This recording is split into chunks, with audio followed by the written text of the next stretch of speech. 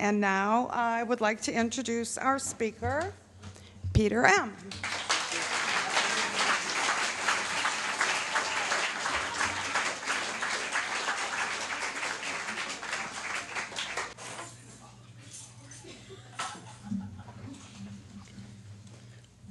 My name is Peter. I'm a recovered alcoholic. Grateful to be alive and sober and part of a sacred place called Alcoholics Anonymous. And once again, thank the group for having me 11 out of 12 weeks. It's been a blast, and I'm grateful for you guys attending and allow me to speak as I move to speak. And for the most part, being very supportive of the words that I were given. I can't be here next week. Work calls. And so I'm self-supporting through my own contributions or the contributions my boss makes to me for showing up for work. So I need to be there next week. So unfortunately, I can't be here. So we'll see where Spirit moves us for 11 and 12. Some of you folks have asked me where I'm going next. And at the risk of promoting, I start September 3rd at the Unity Church in Pompano, saddle up and do one of these 12-weekers again. So I always talk about attachments, how they're fatal, and my expectations that come along with attachments and the clinging that can happen, and attachments are not healthy for someone seeking recovery. Yet, every time I do one of these, if I'm on the road and I'm doing a 3-day workshop or I'm doing one of these 12-week things, by the time I wind down, it happens to me all the time, by the time I wind down, I take all you guys home with me. That's not necessarily a good thing, but I do. And you come in the first few weeks and you're just doing your deal. And by the 9th week, 10th week, 11th and 12th week, God will determine when we do this again, but you get attached to folks. The comments, the questions, the emails, the phone calls, a little side chatter here and there, and it's interesting how that happens when you don't plan on it. I'm really grateful, and I thank you for the kind words you guys have given me over the last 12 weeks. It's been a lot of fun. And the guys who take me up here, Mark and Ryan and Art sometimes comes up here, Marion. We have fun in the car here and going home. And we do it for fun and for free. That's how I do it, for fun and for free. And I can't see myself doing anything else but being a member of Alcoholics Anonymous. Some of us want to go different ways. We worship other things. Some of us in the book, some of us refuse to go into the book and character assassinate those who are. That's your business, not mine. But I will say, for me in my house, we worship God and we worship Alcoholics Anonymous, and they're both connected. I worship Alcoholics Anonymous and I worship my God. I worship my God and I worship Alcoholics Anonymous. And that's how I've been moved to live and approach this with a great sense of urgency since I got here. And to delay makes the choice, the right choice, that much more harder to make. And through the forging out on an anvil, the difficulty and the struggles in early recovery, and the early parts of going through treatment and relapsing and going to AA and relapsing, I was given a gift of desperation. And we hear that a lot in Alcoholics Anonymous, and very often we just give it lip service because it sounds profound, the gift of desperation. But if we get that at a gut level, a cellular level, that it is a gift of desperation, where I'm willing to take direction from those who walk the path before me and not shake my head yes and do what I want anyway. That comes through pain and humiliation and degradation, where we finally give up on steering the car and close our eyes and let someone else drive. And for some of us, it's kind of like going down 95, 80 miles an hour and taking my hands off the wheel and closing my eyes and say, okay, God, you steer. And that's what early recovery might feel like at the beginning, because we're so used to needing to control the outcome. And all I had to do in 1988 was look at what I've done up until that point in driving the car and steering and controlling and trying to have things turn out my way. I was sitting in another treatment center and homeless on the way in. Now, that didn't feel good, but it was one of the best things that happened to me, because it split me wide open. And it's 25 years later, and I still have a sponsor that I call on Wednesday night, and he gives me direction that sometimes is difficult to swallow, but I take direction because they know better. and I seek counsel. And that is part of not only my surrendering to my God every morning on my knees, but surrendering to this process and the continuation of a surrender to God in the form of a sponsor. I don't mean servile or scraping, but surrendering to the direction of a teacher. And if I think I've gotten too big for my teacher, I'm headed for serious trouble. Which can happen once the wrinkles get out of our belly and we have 90 days, 6 months, or a year, or even double digits where we don't need a sponsor. I know the information. I'm speaking all over. I'm popular. I don't need to be accountable to someone. When did that start? And it's called reemergence of ego. Henry Thibault talked about that in his early writings about the reemergence of ego, which we all will get. Where the ego will start to flex itself and tell us what we need to get well to continue on this path. And what it's doing is the big trickster, all coming from the mind. It's pulling us further and further away from this power. And if I don't have a sponsor, and the thought of getting a sponsor means I have to have a commitment to this person to give me direction, I don't like it, I just touch my ego. Because the ego doesn't want to take direction. And God and ego are diametrically opposed, and they don't get along. But the ego will get grinded into dust through this process, and God will always be present. It's the only consistent, constant, pristine being that I could ever be attached to. And sometimes we waver with that. We'll waver on the way in till we bottom out, and then we'll get better. We'll start to feel good, and we'll start to waver again and be double-minded. And I can't worship my mind and God. Can't worship two things. I either have to worship one or not the other. And some of us will come into Alcoholics Anonymous and love AA and feel really good. And some genius will say it's a pink cloud and you're going to lose it. No, you don't. There's a young lady floating around here, made 6 months. She's lit up. She doesn't have to lose that. That's God. But we'll come in here, we'll worship the relationship, we'll fall in love with 20 minutes sober, plan the wedding on the first date, And suddenly she becomes God or he becomes God, and I don't need time for meeting because I need to get cozy with him or her. It's our time. And we get all these distractions that get in the way. And the ego is once again, or the illness has flexed its muscles again, and little by slowly will push me out. And there goes the prayer life, the meditative life, the inventory life, the sponsorship life. I don't want to be bothering me because they're telling me what to do, and I want to do what I want to do. And God becomes him or her. God becomes money. God becomes situations. God becomes life. And I'll float for a while. But I don't know when the illness is going to show up and pull me down. And if I'm sitting in a meeting of Alcoholics Anonymous thinking, well, I'll never use again. I won't go to those extremes. I know what I need to do. I can pull back the reins. I'm really delusional. Because I'm playing God. And how can I visit God? How can I meet God? How can I pray to God if I'm God?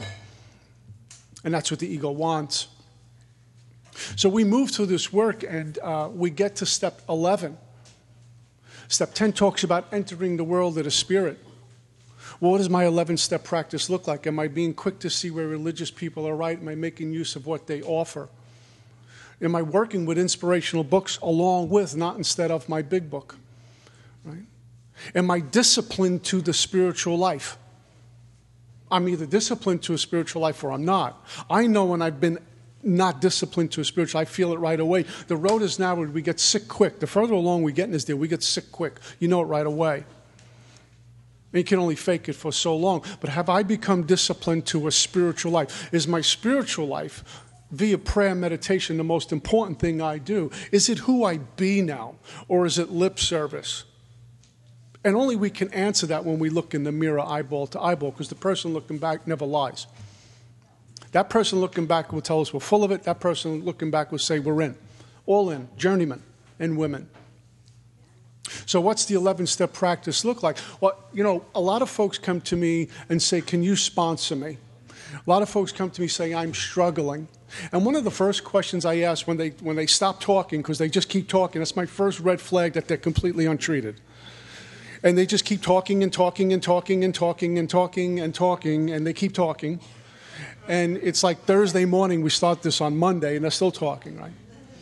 And I asked them, do you have a sponsor? That means no. Okay. And I asked them, where are you with the men's? Well, haven't made one in a while, that means you're not making amends. And we can see how the ship is sinking. And no wonder why you run into a wall. And I ask him about steps 10 and 11, the strict spiritual disciplines of steps 10 and 11. Working with people, sponsoring people, having a sponsor that we're accountable to. Does my behavior look like someone who's claiming a spiritual path or not? Am I womanizing? And if I'm not addressing my womanizing, am I seeking help for it? Am I chasing men in Alcoholics Anonymous? Am I addressing that?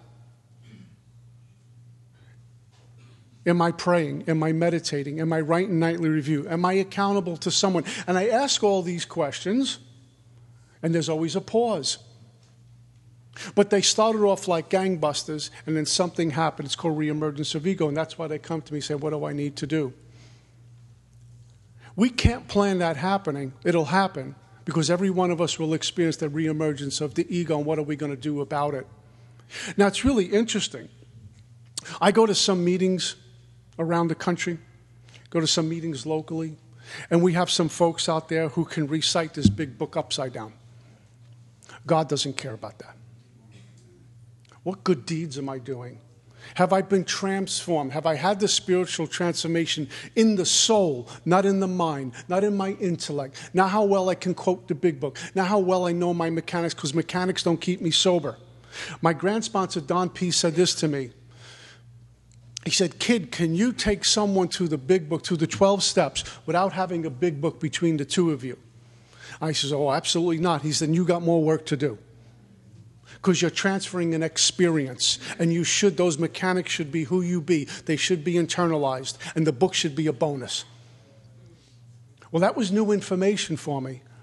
And he shared with me how we can worship the mechanics instead of God. We can worship the intellect instead of God. I can worship who I think I am rather than this power called God, which is all part of my 11th step if I'm all into my 11th step. And I might ruffle feathers, and I don't mean to. If I'm not writing nightly review, and I'm not sharing with someone, I'm not being quick to see where religious people are right, if I'm not making amends quickly, if I don't have a prayer meditative life, I don't have an 11th step. And praying in my car is in step 11. Praying on my way to work is nice that I'm praying, but it isn't the 11th step. And if I don't have a meditation life, how come? It's difficult not to listen to my mind because I love the sound of my own voice. But if I'm not sitting in stillness and working with the practice of meditation to get detached, unhooked from my mind, which is constantly talking to me, how could I have experienced the presence of God? Because I can only experience the presence of God in the breath, in the moment. And I can't create stillness. I can't invent silence. How can I create that which already exists? It's always present. And if we got still for a minute, we'll see what's always here. Quiet, stillness. It'd be great if we can get our mind to get to that place, because then I can hear the voice of God. And we will.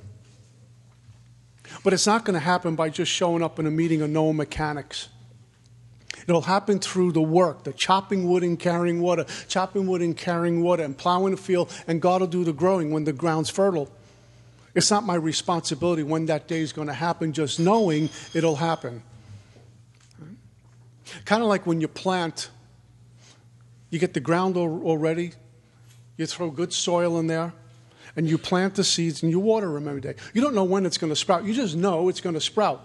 And then one morning you come out and say, oh my God, there it is. That's how this works. But I can't delay. It's a great sense of urgency that I must approach this being called God, that I must approach the 12 steps with. And once I'm there, what am I doing to grow in understanding and effectiveness? Now, 11th step, it's interesting. It's split into two pieces, evening and morning. It talks about, let's think about the 24 hours a day. What are my plans for the day? And there's a doing and the being into step 11. Before I do, what's my beingness like?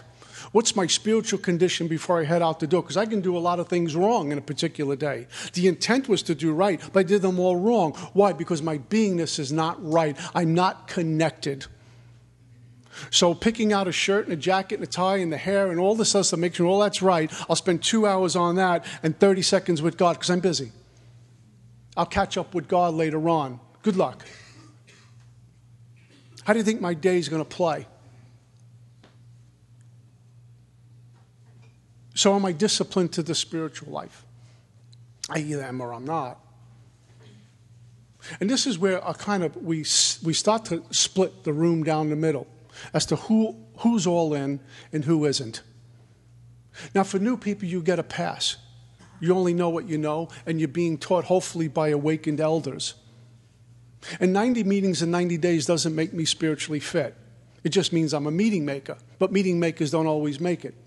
And getting different colored chips doesn't get me spiritually fit. It just means I'm sober and I'm experiencing some of God's grace. Spiritual fitness is completely different. And we talk about emotional sobriety. My sponsor is called Growing Up Spiritually. What's that look like? How am I doing? What's my behavior like when no one's around? Am I worshiping God on my own when no one's around? Am I making time for God besides morning and evening, what our book talks about? Starts off with evening, goes to morning, and sets us up on how to open a day and tells us how to close a day. Am I seeking God when I don't have to do the morning and evening? Am I seeking God throughout the day? In everything I do? Am I experiencing the beingness in God in me? Am I experiencing oneness or duality throughout the day? How much fear do I have throughout the day? How much thinking do I got going on throughout the day? How present am I to this moment? Step 11, very narrow road here. I've talked about that a few times. It's a very narrow gate, very narrow road. Can you pass through the eye of a needle? And you don't need money to do that. You don't need a new car to do that. You just need a willing spirit, willing to surrender to this God and do God's work. We go right past. We go right through. Right? Chips don't fit through that needle. Double-digit sobriety doesn't pass through the eye of a needle. An awakened spirit will, whether you have 10 days or 30 years. Am I surrendering to this God? And sometimes we put a lot of emphasis on time in AA. Big deal. Bill Wilson had 6 months when he 12-stepped Dr. Bob. Ebby was showing up with about 2 or 3 months when he got Bill. Right? Bill Dotson ran out of after 3 days, stepped out of the hospital and began this path. Time is irrelevant when it comes to the power called God. The process of recovery from my own experience has been one of transformation, not a linear one. Transformation of the soul, in the soul, that gives me a renewal of the mind. I have a God mind. I see with God's eyes. We get to see with God's eyes. We get to hear with God's ears. And we get to speak God's words. And we treat women with respect. We treat men with respect, not predators in AA. Not looking at a mark in AA, and being grateful. If the room is dirty or the room is pristine, it's my home, it's called Alcoholics Anonymous, and I'm going to bring to it rather than take from it. Because every day, I was talking to a gentleman before, every day above ground, sucking air, member of AA and sober, is a great day. But if I'm running the show and I'm relying upon me to do everything, I'm going to have good days and bad days and up days and down days and sideways days. And who wants to do that? I'm living all over page 52 and I'm not recovered. And I ought to be by the time I'm in step 11. My experience with 11 has changed, by the way. When I first came in, I remember the first time I prayed. I was living in Minnesota and prayed sober with a real intent. I was really sheepish and reluctant to hit my knees because I cleared up a little bit.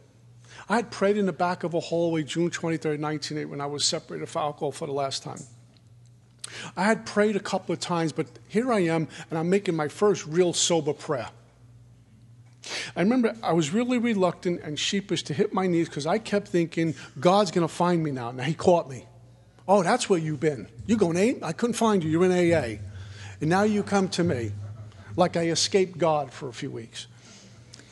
And I kept thinking, how do I now, sober, get on my knees and ask this guy called God to help me? How dare I? What audacity.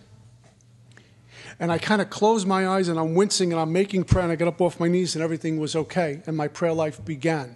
Not to the depths it would go to with the 11 steps, but it began. With a mustard seed of willingness, we will move a mountain. And I was willing. The 12 and 12 talks about times we don't want to pray. We just don't want to pray. Pray anyway. And when I want to pray, pray. When I don't want to pray, pray. It should be, it ought to be, and it is for me the most important event of my day. It is the most important event of my day. We start off in my house with prayer. Marion reads her scripture, does her books, does her prayer. I do mine. And sometimes we pray together. It is the most important event of the day for both of us. For me, in my house, we worship God in AA. Yeah? But it began with the prayer.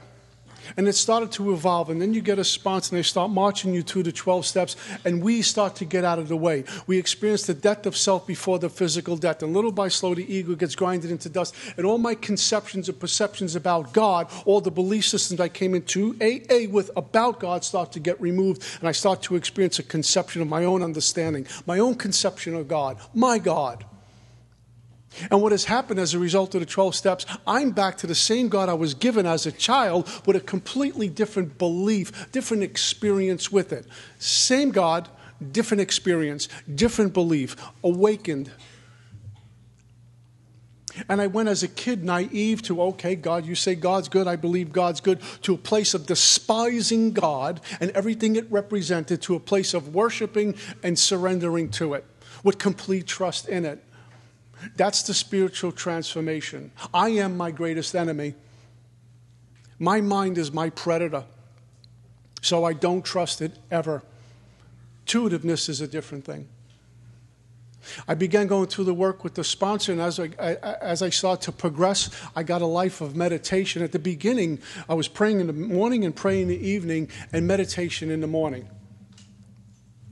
The first time I meditated, I was taught by a woman outside of Alcoholics Anonymous who belonged to an ashram, and she oming and chanting, and she gave me great lessons. And she says, you're going to start on 2 minutes in the morning. I said, well, that's a snap. I can do 2 minutes standing on my head. Lord have mercy, was for forever.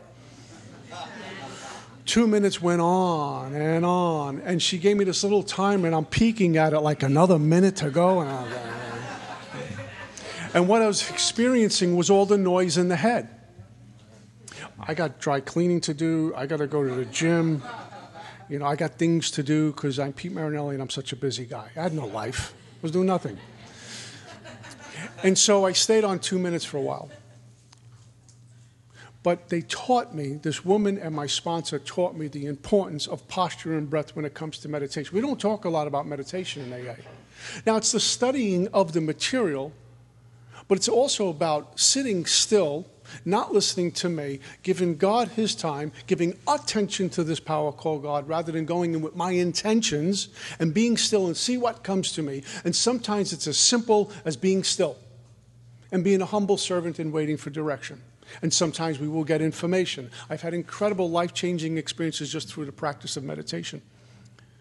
Well, 2 minutes became 5 minutes, 5 minutes became 7 minutes, and it became 8 minutes, and I didn't need a timer anymore.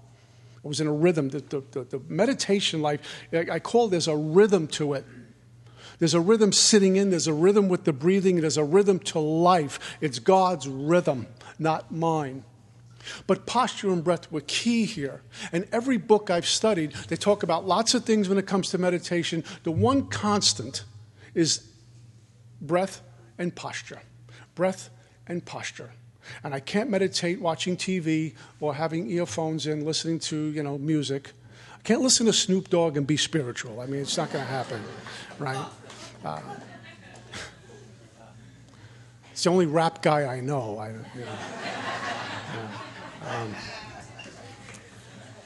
You might be spiritual if you listen to Sinatra. That might work out. I don't know. Why they turn fast in this place. Holy smoke. Can't meditate my legs crossed or my arms folded. Can't have the TV on. It's sacred. It's just me and God. It's just me and my Creator. The power that gives me the ability to stay sober. The power that gives me faith and hope. It's my time to sit and be still with no distractions. Have you ever spoke to someone, you're having an intimate conversation, and some guy just walks in and takes over the conversation? And you want to say, excuse me, How do you think God feels if God had a human quality for a moment, if he's trying to have my attention and I got the TV on? So I give God the respect and the honor it deserves. So posture and breath, and I have a place. I've created a space and a place. It's a little altar in my bedroom. And I have a little altar with all my stuff on there, all my AA stuff, my religious articles, some Eastern things there from Eastern beliefs that I work with. I have my cushion, my mat.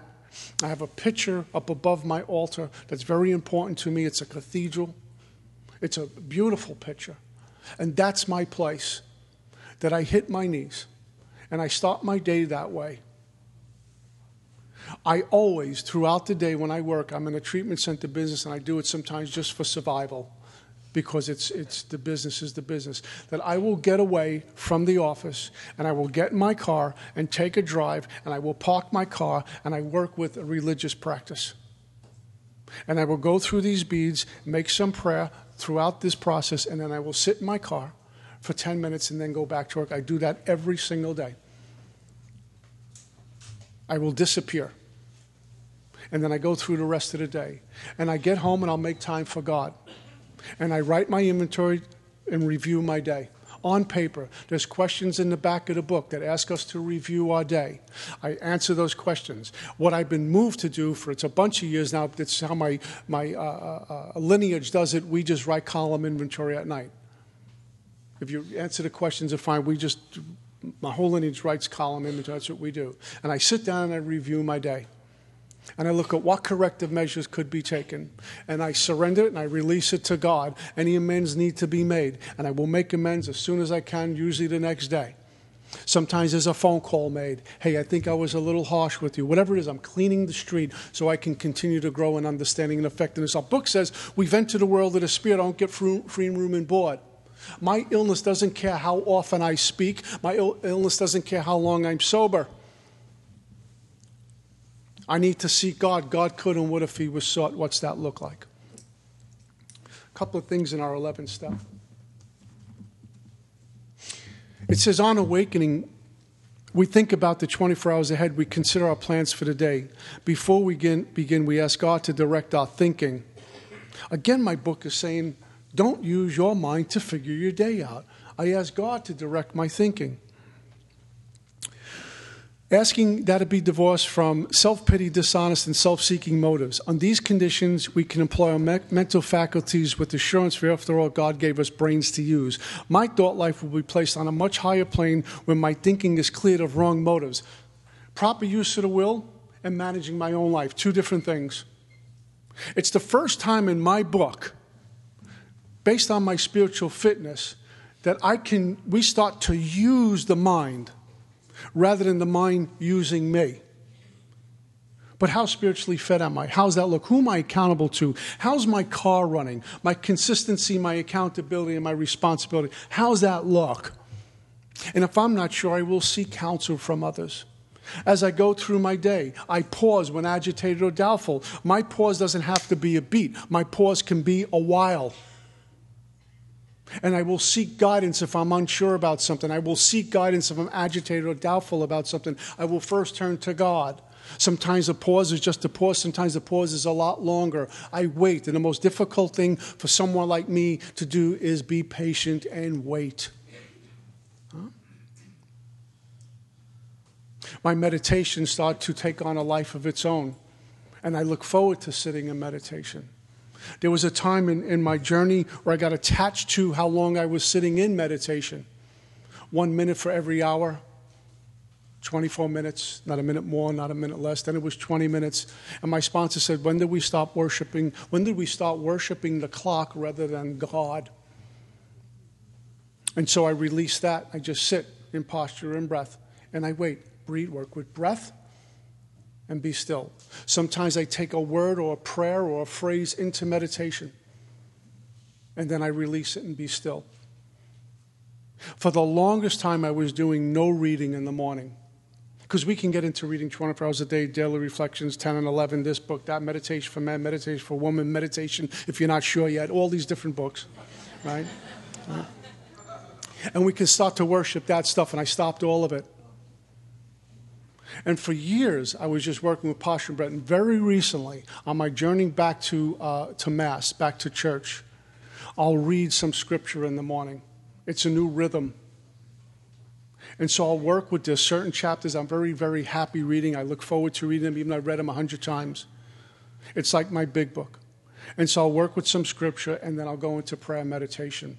I've evolved to 3 times a day prayer meditation for years now. That's how God has disciplined me to the spiritual life.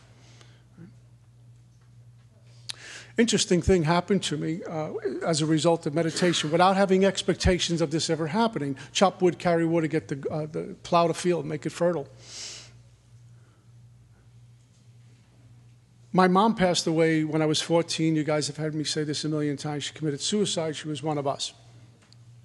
And I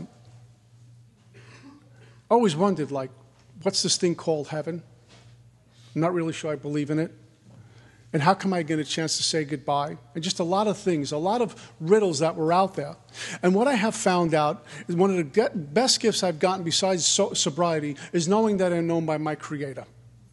Knowing that I'm known by my Creator, that my Creator knows when my heart is breaking, knows when it's joyful, knows when I'm struggling, knows I have riddles, and knows when to answer them because God's timing is perfect.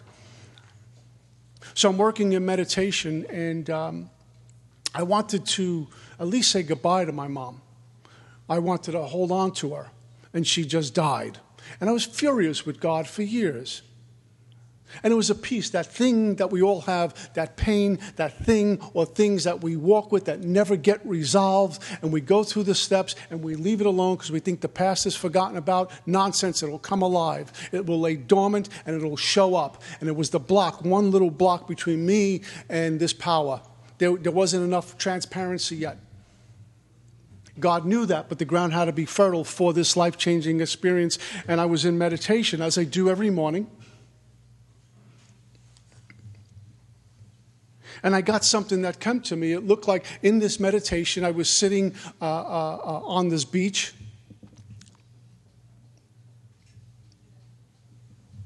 And what comes towards me is my higher power, all in meditation. And as he walked towards me, literally out of his chest appears my mom. It was explained to me by my sponsor. It was the idea of oneness with us and God. It wasn't 2 people walking, it was one. How we are part of that power.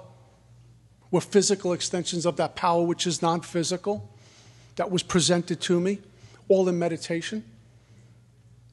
And as my mom and my higher power walked towards me,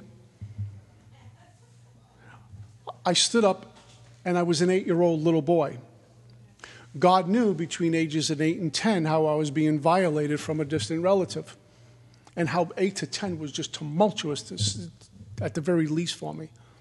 I was watching my mom getting taken off to asylums. My dad was out gambling. The house was upside down. I didn't know which end was up, and I got this distant relative who's having his way with me, and I'm feeling dirty and threatened. It was just nasty.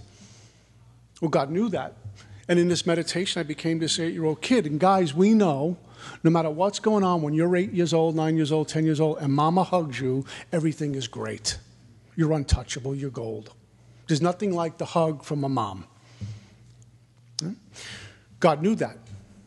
And my mom knelt down on one knee and held her like any mom would hold a little boy. Because that's what I didn't get when she died. This is all in meditation. God knows my heart. And she stood up. Now, what I was doing, this was about 9 years into sobriety. What I was doing faithfully, I was just moved to do it, not from the mind, but from spirit. I was just moved to do it, to go to church and light 2 candles, one for the sick and suffering and one for my mom. Offer a candle, release it, make some prayer, and go. Once a week, faithfully, I do this for 9 years. No attachments to it. Well, God knew that too. And my mom stood up, and I became an adult. And my mom held on to me as a man now. And she was weeping with tears of joy. And my higher power stood next to me, all in this meditation, and put his arm around my shoulder, and we made eyeball-to-eyeball contact. And I never experienced this kind of tranquility or peace or love and contentment in my life. And what he said to me, without saying words, without uttering words, was, she's okay, she's with me. I was taken into this. And when we stand in that presence, we're taken in. It's another dimension, which is what our 11th step talks about. We go from the dimension of what we know to the sixth dimension, this other dimension, this sixth sense, I should say, completely different from what is tangible. And we can only experience that. My mom pointed off to the horizon, to the left and to the right. And as she pointed off to the left, she pointed to all these lights. And she pointed off to the right, and she pointed to all these lights. And there were hundreds of lights. I always describe it as looked like a Manhattan skyline. You know, when you're flying into the city at night, and it's all twinkling like that. She held on to me once more. She walked away, and my higher power became one, and I came out of meditation. I don't know if I was in this meditation for 2 minutes or not. I just don't know. Time was not there. Not in this dimension. And when I came out of meditation, I was weeping and confused because I couldn't make sense of all of it. And so I have a sponsor, so I call my sponsor with 9 years sobriety. And I said to him, here's what just happened. And I told him about the lights. And without missing a beat, because he was awake and present and had a life of prayer meditation that he was passing on to me, he said, Peter, haven't you been lighting candles for your mom now for about 9 years? I says, yeah. He says, well, she let you know she got them. They've been received. My life flipped for good on that particular morning. I will never be the same. Even with my doubts and anger and my struggles and my fears, I will never be the same, because underneath all of it is the consistency and the conscious contact that I walk with this power called God. When it's hitting the fan, if I go underneath, I can grasp my God, because I know my God walks with me. I walk with him, which means I walk with you, regardless of what you've done. And I will build a bridge, because my God has built the bridge for me and for you. He answered my prayer, but not in my time. See, I pray, I think, okay, God, give me something. And God said, you're not ready yet. You can't handle this yet, like we do with children, but it will be answered. When the intent is pure, when I approach this God, completely flip my life around forever. So when I talk about this power of God, you can believe, not believe, you can have your God. It's none of my business. But I'm here to share a story and tell you a story as to what God has done for me, taking me from a scrap heap, despising him, and continue to build bridges for me to cross over. And he waited with open arms to say, come with me. And once I'm there, to say, now go back in and bring the rest of my kids to me. And we go in AA, we go in legions. And most of us, our intent is pure, to do it for fun and for free, in service, to go grab a drunk and bring him back to God. I know that's what my purpose is. And sometimes I'll ruffle feathers, and sometimes folks don't want to hear me. Sometimes folks do want to hear me. None of my business. My job is to be a spiritual warrior and go serve God. And he put me in Alcoholics Anonymous. I don't know where he's going to bring me tomorrow, but tonight I'm here. And what do I do with all of this? Take it home? No. I give it away. The whole thing gets given away. You come to my house, I give you all my food. That's what we do in AA. It's called sponsorship. It's called the 12-step call. It's called service. And the most pure way we give away this message is in sponsorship. And we can have a 12-week talk on sponsorship, because that has gotten twisted upside down. What sponsorship is an elder awakened member of Alcoholics Anonymous taking the new person through the 12 steps from the big book Alcoholics Anonymous. Not to call me once a week, not to go to the diner, not to shoot the debris about what your day was like. We can do that later on. My job right now is to take you through the 12 steps. Almost slipped.